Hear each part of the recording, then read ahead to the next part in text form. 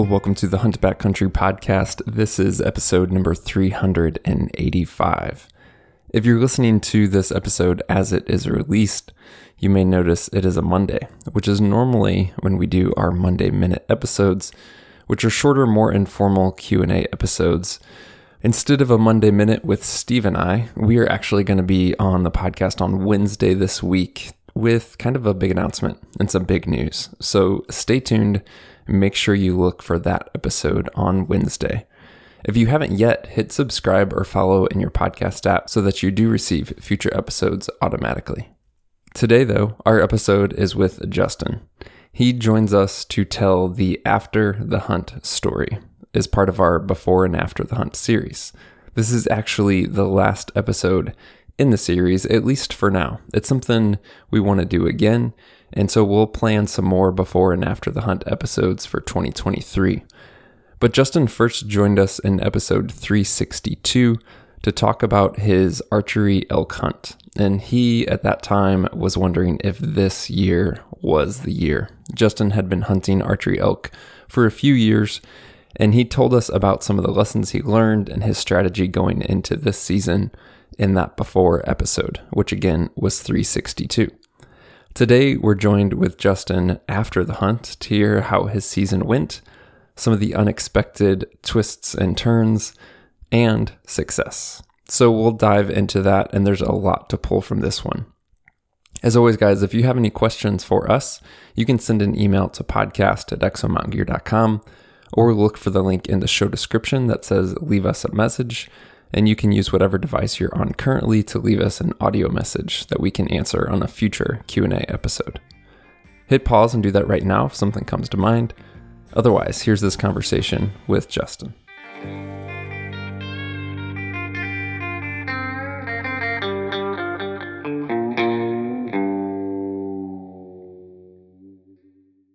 Well, Justin, welcome back, man. I'm excited to chat with you today.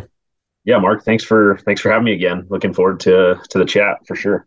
Yeah. So your Before the Hunt episode was number 362.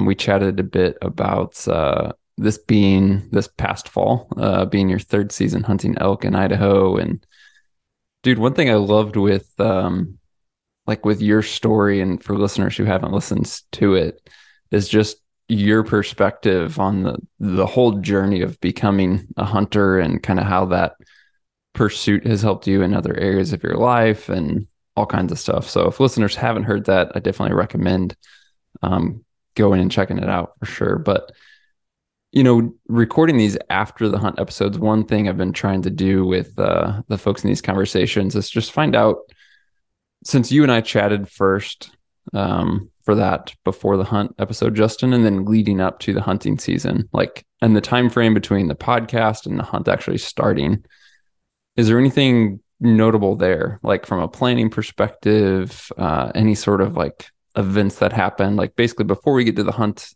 or the hunting season? Yeah. What was the rest of your summer like getting ready for the hunt? Yeah, absolutely. So I don't know. I know I didn't talk about it on the podcast, but I think you mentioned it in the beginning. But my wife, she drew tags. She drew pretty much every tag she put in for, which was wild and completely it's that whole, you think you're going one direction and, let's just throw a massive wrench in the curve and really change things up. So, which it was in a good way, it was in a positive way but there was a part of me that was like, wow, my wife is going to get an elk before I do, and, we'll get into that later. But, so we, the results came out and I was kind of watching them live. I kind of saw that they were coming out and I really didn't put in for much. And, so I was logged in on her account and boom, notification popped up. She drew her elk tag. I'm like, wow, that's pretty cool. And then boom, she drew a deer tag, and then another, and then hit refresh one more time and she drew an antelope tag. I was way more excited than she was, obviously, and I don't think she realized what it was like to have her name drawn for all three tags. Yeah. If I had to calculate it, I would imagine that's, less than 1% odds, Right. So it was cool. And then it was logistics, right? how on earth are we possibly going to do this? And, what are we going to do here? And start, figuring that out for babysitters and all that stuff. So, which ended up still being, a big part of the whole puzzle, is because as a reminder, we've got a 5 and a 3.5 year old. So, Yeah. they're young kids. And as much as we love to have them a part of everything, there was just some scenarios where they just, it's just too hard on them. So, um, so the summer was packed with logistics. And then for archery elk, I ended up having a buddy that I know that invited me to go with him into an area that was not even remotely on my radar. But and kind of found out, I don't know, probably 4 weeks before the season opened that I said, yeah, I'll tag along with you. You've got experience in the area. Let's do that instead of me picking a zone that I was looking at that, potentially I would have been hunting in there solo. So, don't know if that was the best call, but it's all a learning curve. So, Hmm. and got to learn more areas and what worked and what didn't work. So, yeah, summer basically after we spoke was lots of just planning, and what are we going to do here? So, Right. which was fun. A lot of e-scouting. The beauty of the deer tag is I actually was tied in under my wife's name. So I drew a tag as well as my cousin. He drew a tag as well, and he's a first time never hunted guy. And so, so got to have a pretty cool little deer hunt. Man. Yeah, lots to chat into. What yeah, what There's the so yeah, I know. It's like, so I guess let's start your with because your archery elk hunt they just kind of mentioned first. That was pretty much how your season kicked off before we got most of your wife's tags. Is that correct? Yeah, correct. So our archery season, starts late that, basically end of August, 1st of September.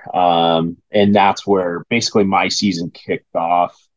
It was kind of one of those where we were so excited to get out there that we ignored conditions and we're like, screw it, it's open, let's hunt. And then we get up there and, there was kind of a lot of fires up in the area. So we were completely socked in with smoke. And then on top of that, we were running in the 90s. If I don't know if you were out here for that weekend, but basically that first weekend of archery elk in Idaho, it was very hot. Yeah. And we had one area in particular that we wanted to get into, but it was going to be about 5 miles in. And me not having the experience of really packing an elk out, not knowing what it would, what it would entail, I haven't laid eyes on the country. I've just done a lot of e-scouting, but I haven't had boots on the ground to really see it. The guy I was with had, and he kind of was telling me, it's definitely, a little bit brutal getting up in there. Probably going to run into elk, but once we get one on the ground, it's a ticking. That clock is ticking very quickly when we're running, in the 90s up there. Hmm.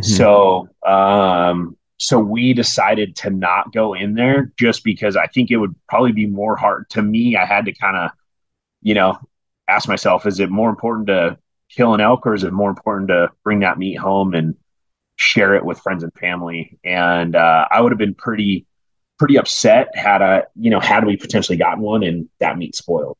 So we didn't go into the first area just on that fact alone that we, two guys, roughly 5 miles in there. That's just kind of to the start of it. I just felt it was kind of a little too far with the concern of getting meat out. And I don't know, maybe that's just kind of a rookie mindset that, it probably would have been fine or it might have been fine. But, just me not knowing that held us from going in there. I don't know if you have any advice for that, but Yeah, I don't know about advice. Honestly, I think it's a great call. It's yeah, especially because the conditions were what they were, mhm. and then not being familiar completely with the area. And as you said, it's not only 5 miles, but that's kind of where it starts, right? So it's Yep. like if you're not careful, you pack in 5 miles, throw up camp, and then the next day you kill an elk a mile and a half from there. Now you're 6.5 or whatever.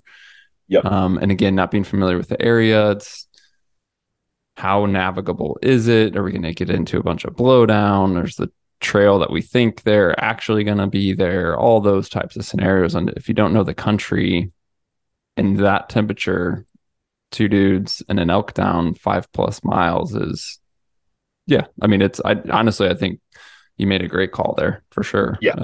And not only to mention, it is your first elk. So just the challenges of, man, I think I know what it's like to break down an elk, but maybe not, or pack one out, or Right. maybe not. So, yeah, I mean, the first time I packed out an elk was 6-ish miles. And same deal, like two guys, and we got in over our heads. I'll tell you that. And we Yeah. didn't have to deal with 90-degree temps. So yeah, I think it's a good call, man. What? I mean, it was so warm up there that at night, like I was sleeping in a t-shirt, like it wasn't even really cooling off at night. And so that's where the concern was. Cause if it got colder at night, then you might have an opportunity to get that meat out. But, it was still, I would say probably sitting low 50s looking back, even at night, to Mhm. where it's not enough to really cool that meat off. And so we felt good about that decision. And, so we got up in there knowing there was kind of some fires and what we had to be flexible. Right. And so we decided on another area. So we're driving up in there and, it's in the evening. I think we got up there probably about, 4:30, 5 o'clock, knowing that we'd have an opportunity to, kind of park the rigs. We decided let's leave camp at the truck and let's just kind of make this first night. Let's go kind of just explore back in here and make sure it's worthy of getting back and hunting in this zone. So kind of the story I'm about to tell, it's almost going to sound unbelievable, but it was a wild 3 hours of hunting. Let's just say that. So we threw, light packs, really didn't have much besides headlamp. Um, Grabbed our bows and, a couple little things we might need, kill kit, all that. And we just started doing a quick, like 2.5 mile hike. That was our intention. So we start going and, we're hiking out, park the trucks. We're hiking out along this kind of almost like a closed access road. And, there was a gate there. And so, um, we're hiking out and we're maybe, I don't know, a mile from the truck and look to my right and there's a big bear sitting there eating berries out of a bush. And I had a bear tag in my pocket. So I was like, you know what? I immediately looked, ranged him. He was only 110 yards from us. Didn't see us, didn't smell us. We had great wind. I looked at my buddy that I was with, and I said, I'm gonna see if I can't put stock on this bear because he was a really nice bear. And I was thinking, perfect. Here's redemption from my spring hunt where I missed it. I missed a bear, and hey, this would be kind of cool. And never pass an opportunity to at least get a stock.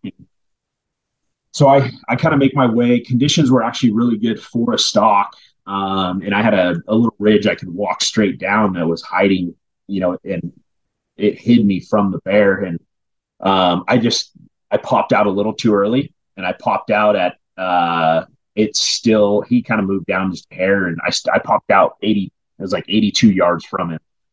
And it was just, too far of a shot for me, to comfortably take. And, really wanted to kind of be, 60 and under. So I kind of skirted back and started to work my way down to get a little bit closer. Had a tree between me and him, and I stepped on a twig, and that was enough just for him to kind of feel something wasn't right, and he took off.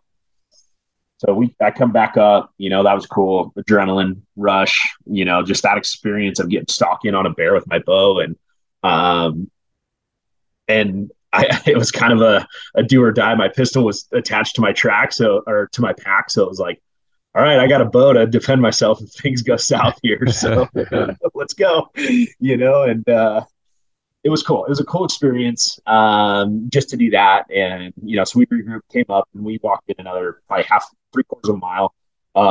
And we kind of had an overlook into a big kind of north facing drain. And we just kind of stopped. We're listening. We're probably 30 minutes before it gets dark here. And I was like, well, let's just let's fire off a bugle. Let's see what happens. And so I did, and lit off one bugle, and in the distance you just hear wolves. You can hear wolves start to howl. Like, oh wow, there's a couple predators back in here, and so we just listened. They howled. I think it was twice, and then we didn't hear anything. So it was now we're probably 10 minutes before dusk, and there was something that was like, you know what, we should probably just get moving, knowing that we kind of had to walk past where that bear was to get back out. And I just kind of had it in the back of my mind, like, let's just be mindful of where that bear was. And I didn't even think like of by firing off a bugle that that would do anything. But so we come walking back, and we come and we turn the corner on a trail, and that bear I put a stock on sees us. And I think he thinks we were that elk that just fired off a bugle, and he is full sprint running right at us, with his head, locked in our direction. He started about 100 yards, and he is at a full sprint directly at us. He was kind of just walking that road, and then once we turned the corner, he saw us and just he starts coming. So we both grabbed our pistols, and he gets about, I'd say, 80 yards from us, and I let off a hay bear just to kind of let him know he was there, and he doesn't do anything. He's still coming. So he gets another 15 yards closer, and I yelled a little louder, "Hey bear!"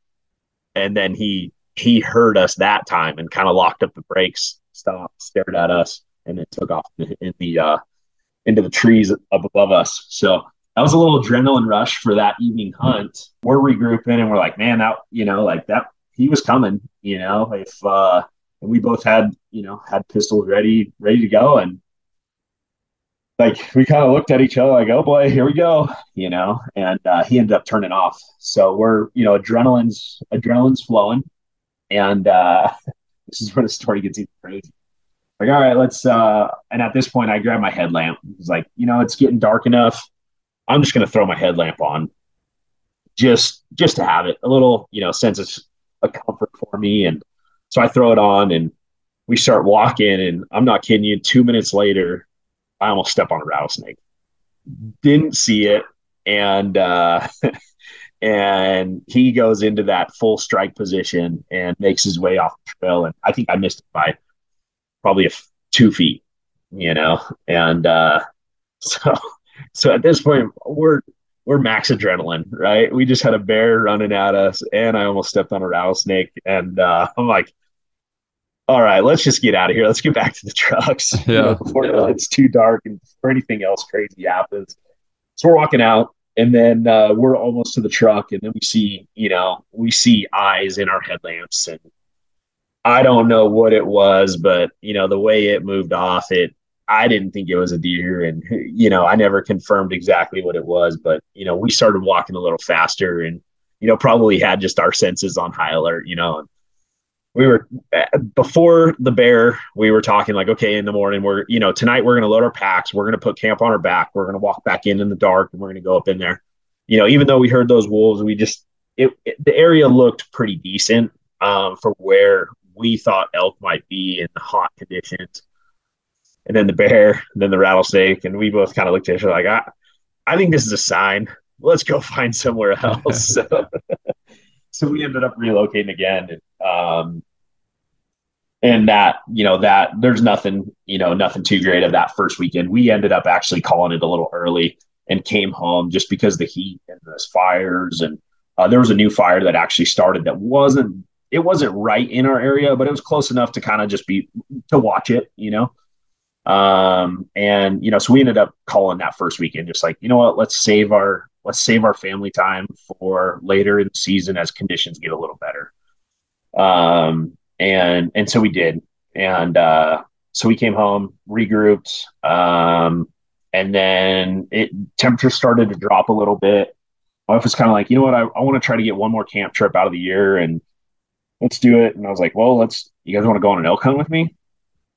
So the following weekend, I took my wife and 2 kids on let's just say an elk looking hunt, not really anticipating that I would have an opportunity to get an elk, but kids got to experience that. It ended up, I think I sent you the picture, but it ended up with me carrying both kids on my back, hiking up, and and But it was cool. It was a cool experience. They got to see it. They got to, um, I was bugling a little bit and kind of knowing full well it probably wasn't gonna, you know, nothing was gonna come from it, but it was just a cool experience for them, and that's kind of what I wanted.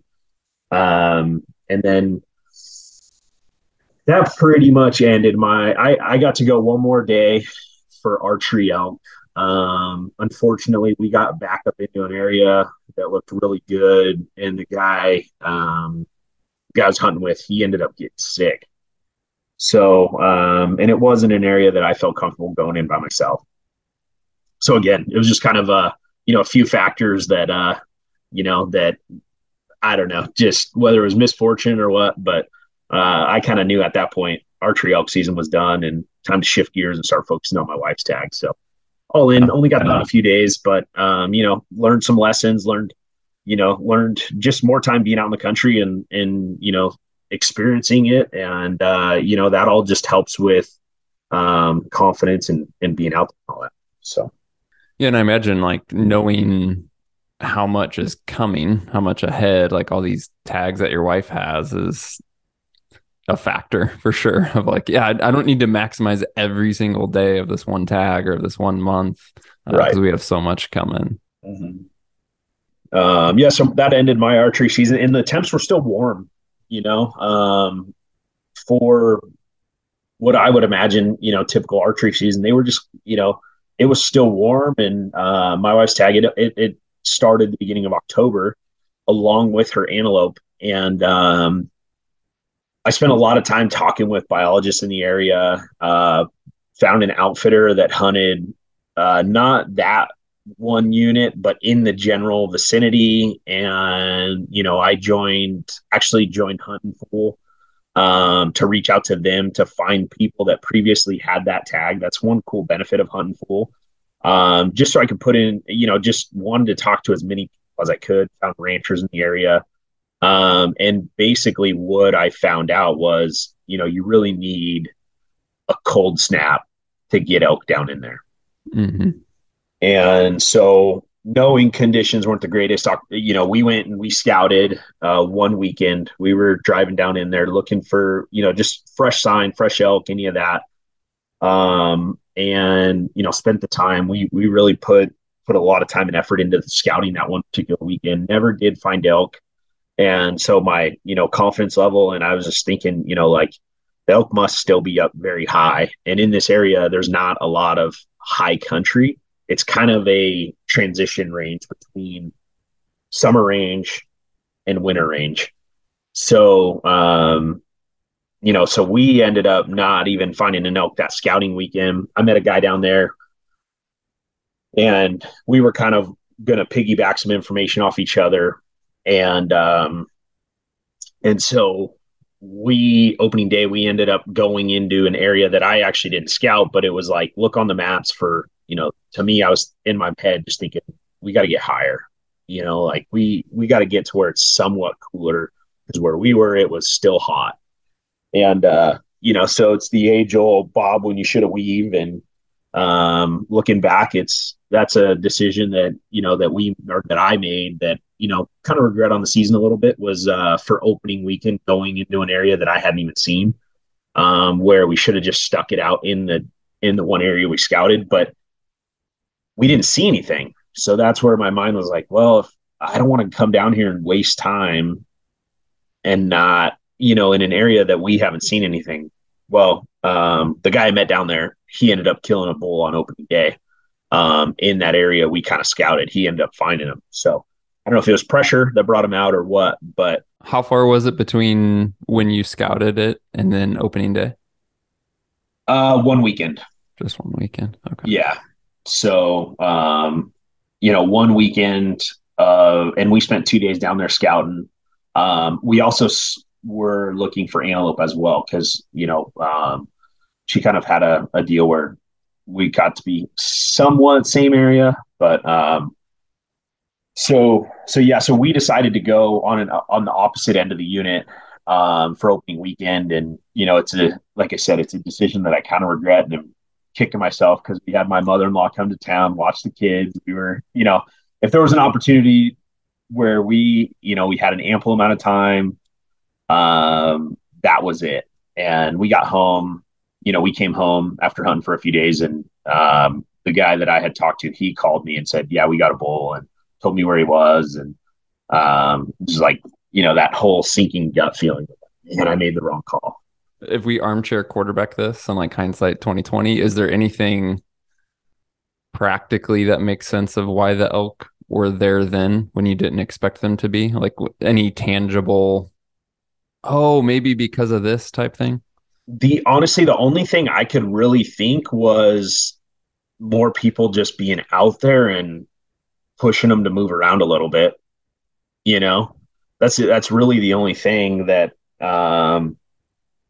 that I could think to where they were in an area that they weren't the weekend prior. Maybe more people coming out to hunt pushed them around. Um, I don't know. I don't know, and that's where maybe just getting better at knowing the elk and knowing conditions and all that stuff might be a little more beneficial. I don't know. Mm. So, um, so then we were up there. We kind of had an area we wanted to hunt in, and we spent a lot of time glassing it, looking for elk. And um, I guess one question that maybe if you have experience, but this one area that we ended up going to an opening day, man, there was a ton of cattle still in there. And it's not a place where cattle usually are. And I think that, with how much cattle we saw, and obviously that leads to cowboys being around moving cattle and all that stuff, I just, I don't know. Do you have experience where you see cattle and elk in the same areas like that? Or are they kind of competing for food at that point? I don't know. No, I've definitely experienced that. Actually, not in Idaho, I haven't experienced it, but I have in other states. And I don't know, I've had different experiences of um, higher country actually grazing rights on public land where they have cattle high, Mm-hmm. kind of on the mountain. And I've never had elk encounters close to that or seen much sign kind of where they're in that area. Um, on the flip side of that, I have had encounters where there's been elk holding down on private and on a or very close to a cattle's food source. So they're on the ranch, they're on private, they're on that food source. And I Yep. think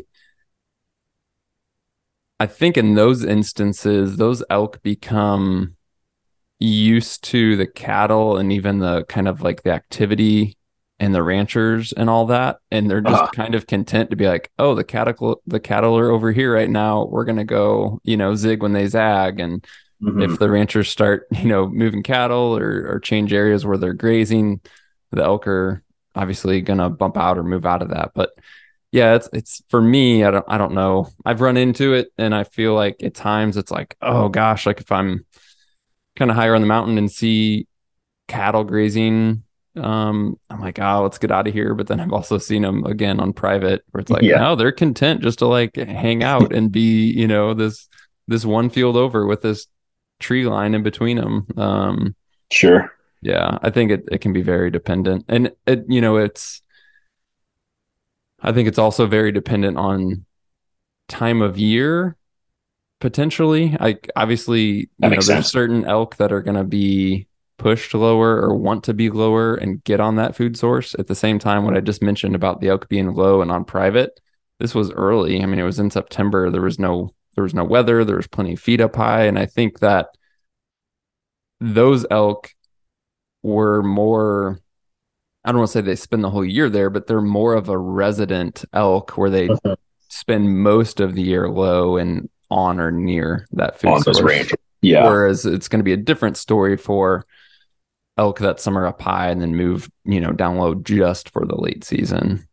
sure, So yeah, sure. I don't know that that I have a Yeah, good answer. there's no, at the end of the day, there's still wild animals, right? And so who really knows? But Yeah. so that's just looking back on the learning experience, and something I'll take into the next season is, um, is we scouted an area and we should have just gone down and stuck with that area, instead of like, kind of brings me back to the lessons I've learned from last season.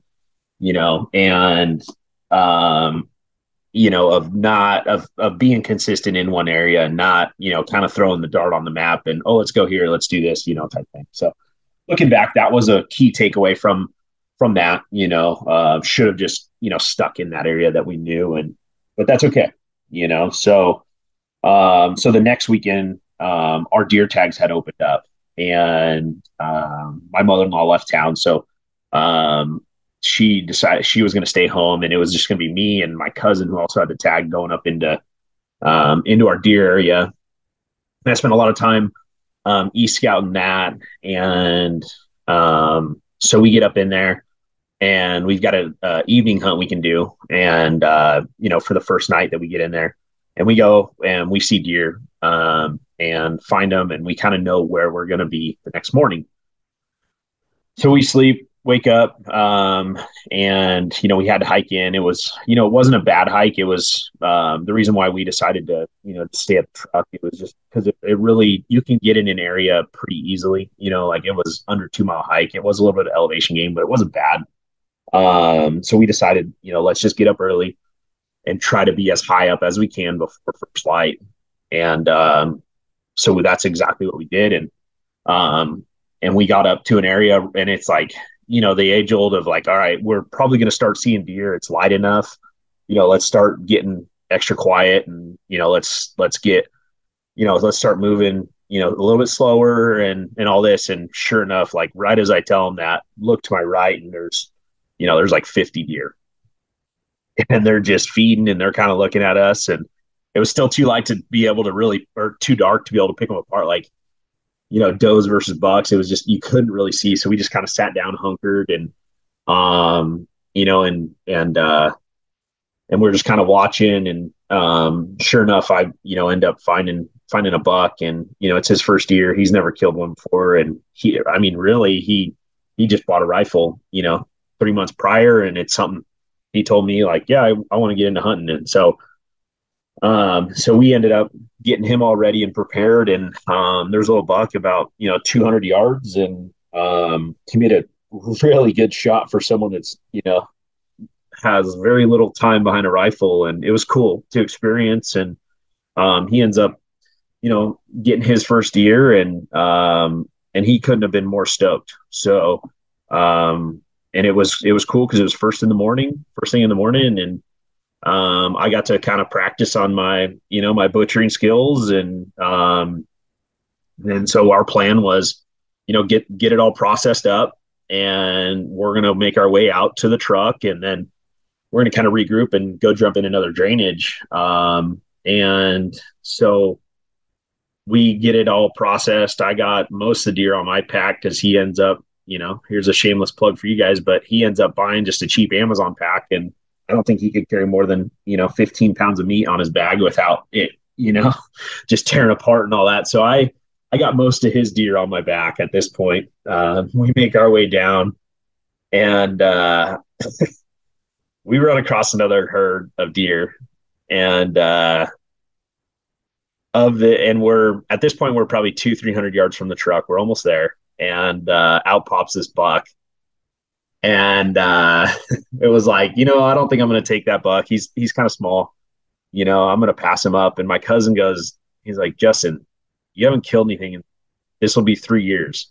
What do you mean you're going to pass this buck up? I'm like, well, since you put it that way, and in my head, like I've got all these, the angel and the devil. I've got buddies on this side that are like, dude, don't kill anything small. And then I got buddies on this, or, listening to your guys' podcast where, I think you and Steve are always preaching, just get the experience, and, as a new hunter, just do what you can to get the experience, and then eventually, work your way up to, passing up anything. And so this little buck, he pops out and was like, no, I'm not gonna. And so we keep walking. Well, then he comes out again at like 40 yards. I'm like, now my mind's like, oh, you know what? That's actually not a bad call. So I throw my pack down, grab my rifle, and he kind of moves off, and he's only 60 yards, and he never left. And I was moving around a bunch. And so I was like, all right, well, maybe this is a sign that, maybe I should just, take this deer. And knowing full well that, where we were had potential for good deer, but I wasn't going to pass up this opportunity, for the experience and everything. So I ended up, shooting a buck that actually, one of your Monday minutes where, Steve mentioned he killed a little buck. It makes me feel a little better about myself, but, it, yeah, so it's, I got to, within 2 hours time frame, I got to, butcher two deer and, really put my skills to the test. And it was great. We were stoked. We were, it was 11 in the morning by the time we got to the truck, and we were packing up camp and we were headed out. And the one thing that I'll tell you that made me feel very good about my decision is every time after hunting I always get in the truck and I get service. I call home, and um my daughter, she's 5, and first thing she says is, Dad, did you get a deer? And this is the first time I got to say yeah. And that made it all worth it. It was cool. And yeah, just a good learning curve. And then, and I knew the whole time, I've got experience. I used to work on fishing boats, so I'm, pretty good with a knife. And so I knew I was going to process all my own meat.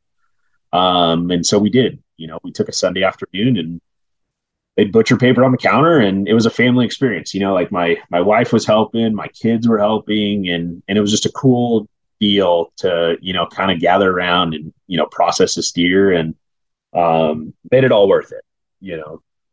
I wanted to ask in terms of like processing or even breaking down these deer in the field, and especially having your cousin with you who's newer to all this, like anything you figured out or you feel like you've learned or has made you more efficient, or any questions that maybe he had for you, like basically just pulling away for any Yeah. newer hunters listening to this, like having the opportunity to go back to back, break two deer down the same day, like what did you learn? Or maybe now like, oh, I wish I would have done this type thing.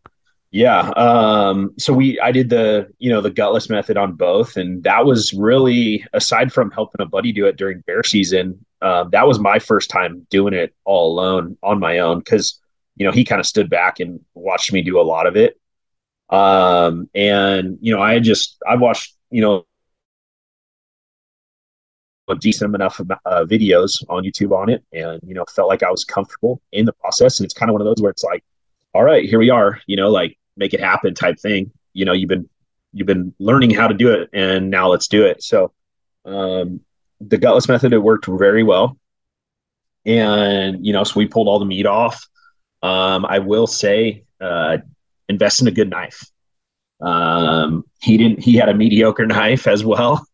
And I had one of the Argali's knives, and couldn't be more stoked with that. I mean, I processed two deer up with it, and, barely had to touch my sharpening stone. And, so have a good knife. I knew I wanted that over like is it the Havalon that's got the razor blade? Mm-hmm. I just don't trust myself enough with the razor blade in the moment. So I knew I wanted a fixed blade knife, and couldn't talk more, you know, highly of that. It worked out really good. Takeaways, other takeaways from it is, just definitely eat, because we really hadn't had much breakfast beforehand, so like I think you've mentioned it a few times, but take that time, get a little water in you, have some sort of, eat a little snack before you start diving in, because, before you know it, you look up and you're all lightheaded because you hadn't eaten anything or something like that, but yeah, just enjoy it. So it was cool. It was a cool experience. We kind of joked going into it, like how cool would it be to both tag out, and, first thing in the morning, and, that opportunity presented itself. So it was awesome. Super thankful, for that opportunity, and, just the learning it provided for us. Yeah, it's great, man. Yeah, it was cool. Super good day. I love that. Just that little detail, the little story about being able to call home and for the first time tell your daughter, "Yep, I got something." Oh, I don't want to sound like a wimp, but, it dang near brought tears to my eyes, just the excitement over her voice, and then when we got home, I opened the garage door and they come running out just so stoked, so it was cool. So that was deer. My wife, she didn't get to deer hunt at all, just for timing, and all intents and purposes of having kids, that, where the unit was, it it wasn't really set up well for being able to drag kids in there. It's kind of steeper country. Just to have a 5 and 3.5 year old, it wasn't going to work. So she kind of knew it going in. And after I went, I was like, you're probably not going to get to use this deer tag, which was a bummer. But we still had an antelope and elk tag. So finally in October, we got some weather. We were in town, we were in the 70s.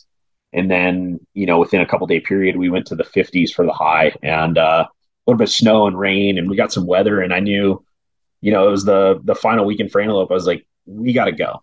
We woke up on a Saturday morning. She was hemming and hawing, like, do we go? Do we not? And I said, get in the car. Let's go.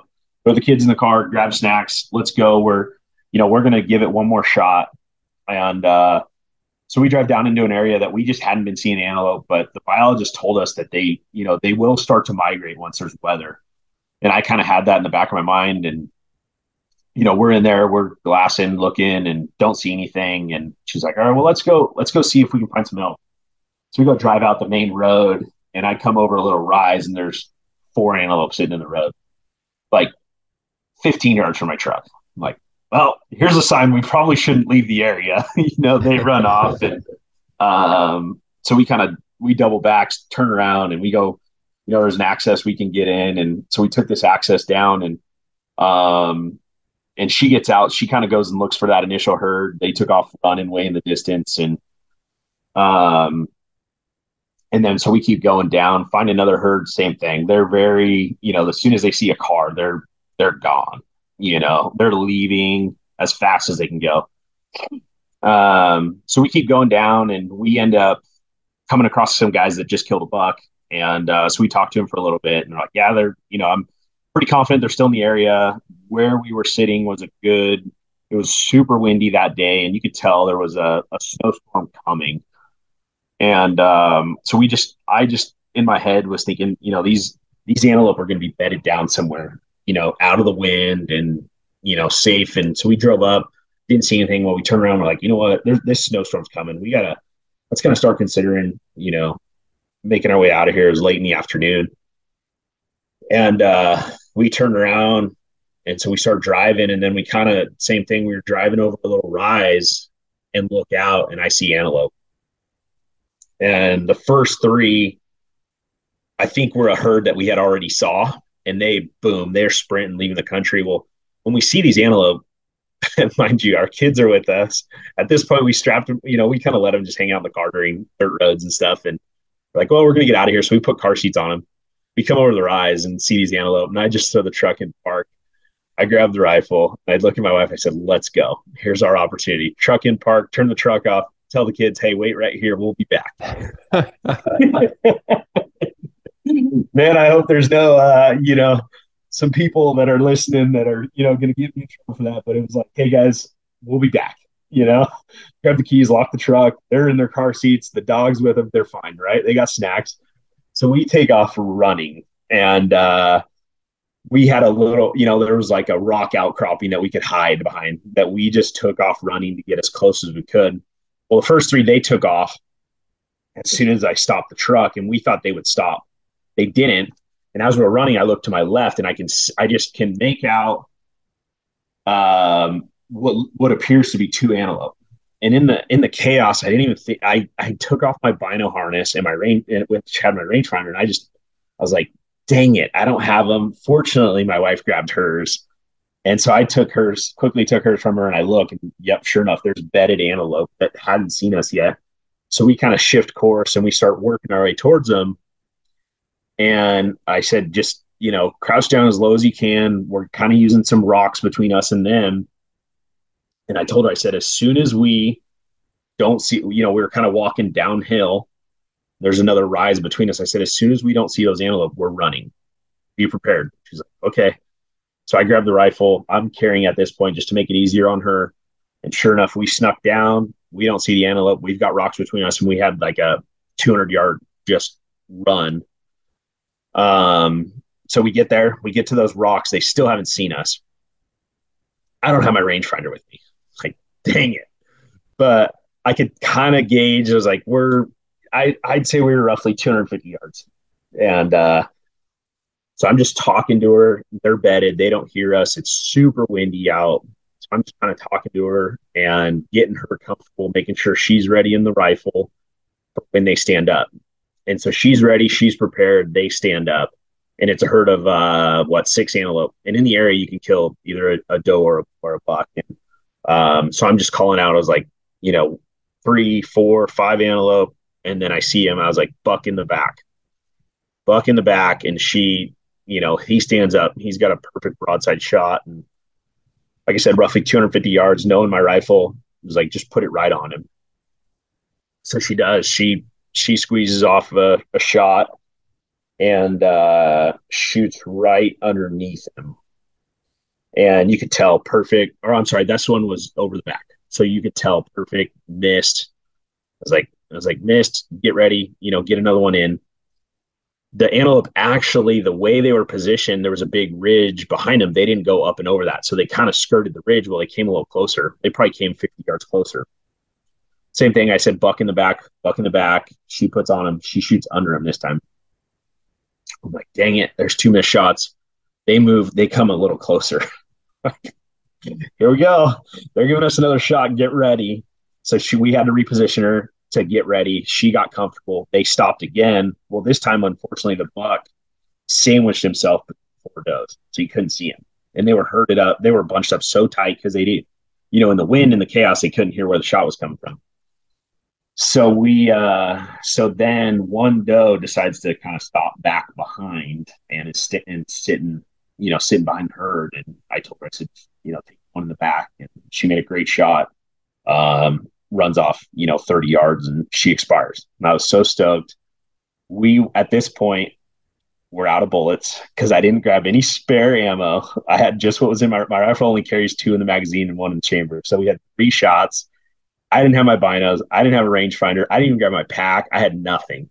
So I was like, I'm going to walk up. I'm going to make sure she's good. You go back to just start going back to the car, grab more ammo in case we need it. But I think we're good.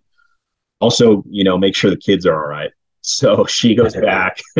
She grabs the car, moves it down a little closer. Kids are fine. I ended up, making my way back so I can grab my pack and, just grab whatever I might need. And so we pull the kids out of the car. And they're all stoked. Like, mom got an antelope. They're stoked. And I start walking and, I send her off. I was like, hey, you go find her. Just make sure she's fully expired. And so she does. And then I was like, I'll bring the kids up. Well, as I start grabbing the kids, it's a full like hailstorm / it's like freezing rain, borderline snowing. At this point, kids are cold. It's probably blowing 25 miles an hour. Kids are like cold. And I was like, hey, you guys want to stay in the car? Like, yeah, we want to stay in the car. So I put them back in the car, put them back in their car seats, gave them a bunch of snacks. And we had to walk back to where this antelope was, which was, probably just shy of 3/4 of a mile. And so they're in the car waiting for us. And, I go up, we take pictures and all that. And we're like, all right. And, my wife's like, hey, now what are we going to do? I was like, well, I'm just going to throw her over my shoulders. We're going to walk out. So we did. I got her up on my shoulders and I just started hiking out and brought her out whole. And, knowing that we had to get back to the car as soon as we can because the kids. And then, got to the car and, started to work on it. And that was just another super cool experience because they got to be there. They got to be a part of it. How many times they've gone with us, same thing, just driving out, checking areas, looking for things. This is the first time they got to see it all in person. So super cool experience. Yeah. Really glad for how it all went down. And, that one I did differently. I gutted it, took the hide off and just brought the whole carcass out. So I got to, do that process as well too. So lots of learning, involved in both of them. And, it was cool.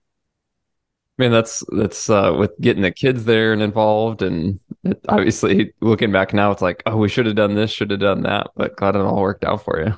Yeah. And the one takeaway from that is take a moment to enjoy it. If you ever in that scenario, what a cool opportunity to have a picture with, the four of us and the antelope, and we didn't get a single picture. So, because it was just such chaos in the moment and all that. And like I said, there was a snowstorm coming, and so I was just, you know, processing that antelope as fast as I could. And then, yeah, one cool thing as we were driving out, it was like I don't know, it was cool, but that herd that, we killed the antelope out of, as we're driving back out, that herd kind of came around. And as we're driving out, they were running right next to the truck for a good, couple minutes, just kind of running alongside of us.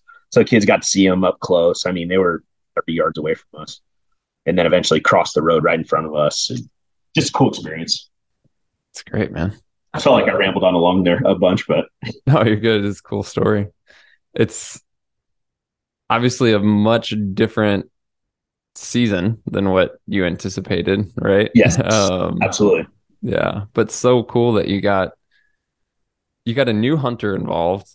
You Mm-hmm. got your wife and your New hunter as well. kids. Yeah. Yeah, you got two different species, two different experiences, from both the hunting experience as well as now processing these animals. Like, Mm-hmm. man, that's a lot jam packed in there. And it's Yeah. like, yeah, you didn't like your initial goal was to make this the year for your archery elk hunt, and that didn't happen. But man, look at everything that came out of it. Absolutely. And, I was trying to reflect on the season and write notes and stuff from what I learned and all that, and talking with some buddies. And it was a massive confidence boost in my hunting abilities. Yeah, there's no trophies or anything like that, or I didn't get my elk. But the very cool part was the area we got our deer was an area I found e-scouting and knew, and then it turned out to be successful from there. So it's in confidence in that. And confidence learning on how, the way animals move, the butchering, the processing, my physical fitness level, all that stuff. It was just a huge boost of confidence for me in the overall thing. And, I'll be honest, there was a part of me where, during my archery elk season of, just misfortunes and stuff, not really getting the ability, that I was like, man, is this something that I love? Is this truly a passion of mine? And you have to do that self reflection and kind of look at it. And, the second, and that's kind of what led me to taking that deer was, I just want to make sure that this is something I truly love and am passionate about. And it just reignited all of that, getting to see my cousin who never had hunted before fill a tag, getting to see my wife fill a tag, and, even me getting to do it. It was pretty cool for sure. I don't know. I mean, that mind battle, I'm sure you go through it of, you know, what am I doing out here when you could be at home with family, or, but that whole Mm-hmm. mental state for sure. Yep. Yeah, and that whole topic of like, is this something I love? Am I passionate about it? Like one of the things I've realized both for myself, but and speaking with other hunters also realized is you can get you can get caught up in just honestly doing it for the wrong Yep. reasons or in the Yep. wrong ways. And by that I don't mean like the obvious low hanging fruit when I say that the wrong reasons is like, oh, I'm doing it to post on social media or this or that or whatever. I'm more talking about if you just flat out love to hunt a certain area or a certain species or in a certain way that you just enjoy, and maybe it's not always the most effective or what other people say you should do or things like that, then Mm-hmm. at the end of the day just do what you enjoy. The whole Yeah. reason you're out there with hunting has to be partially to enjoy it. I mean, yes, partially to fill a tag, yes, partially to bring meat home, yes, like there's many, many, many reasons why we hunt. But Hmm. if you're not enjoying it, you really need to ask what the heck you're doing. Yeah. Um, and I so I just, agree. yeah, I mean, just there's certain things that it's like I see people do other hunts, even for myself. I'm like, oh, that would be cool. And then I'm like, yeah, maybe for them. Like, I don't think if I think about it, I don't think Right. I would actually enjoy that hunt or going about it that way or anything like that. So that's rambling and maybe not makes sense, but I just want to encourage everybody, like, as long as it's legal and ethical, do what you enjoy. Exactly. And that was one point that I had written down that that I just wanted to touch on because yeah, that social I know we talked about it a little bit, but that social pressure and that, oh well, so and so does it this way or that. And it's like you got to get out and just enjoy it and do what's right for you. And it was September and I was feeling like, super anxious and all this stuff and just, like comparing myself to, oh, these people got one or this or that, and I ended up taking a full social media break September and October because I just knew that it wasn't good for my mindset on comparing myself to, well, how come they can do it but I can't do it, like what, am I not doing this, what am I doing wrong, all this and that, and get off social media. And I think it's going to be something I do every hunt season from here on out because it makes you just enjoy the whole thing and experience so much more, you know. And then the other, big thing is remember that just because it's not done this way doesn't mean you're doing it the wrong way, and just get out and enjoy it. Just like you said, enjoy it, and make it your own, write your own story, right? Instead of writing a story that looks cool on social media. Well, that is a great way to cap that conversation. I hope you guys enjoyed it. I certainly enjoyed getting to know Justin and hearing about his season and how it changed from his original plan, but how there was so much value in it. After all, that's often how hunts go. Not as expected, but still incredibly beneficial and enjoyable. Guys, don't forget this Wednesday in the next episode, we do have some awesome news coming from Steve and I. So once again, if you don't yet subscribe to the podcast, just hit subscribe or follow in your podcast app so that you do receive those future episodes automatically. And as always, if you have anything for us, you can send an email to podcast@exomountainview.com or look for the link in the show description that says leave a message. We appreciate your support. If you're enjoying the show, it would help us tremendously if you share it with a friend or leave a rating or review in whatever podcast app you're using. Taking the time to do that does truly help. Thank you guys so much. We'll talk to you soon.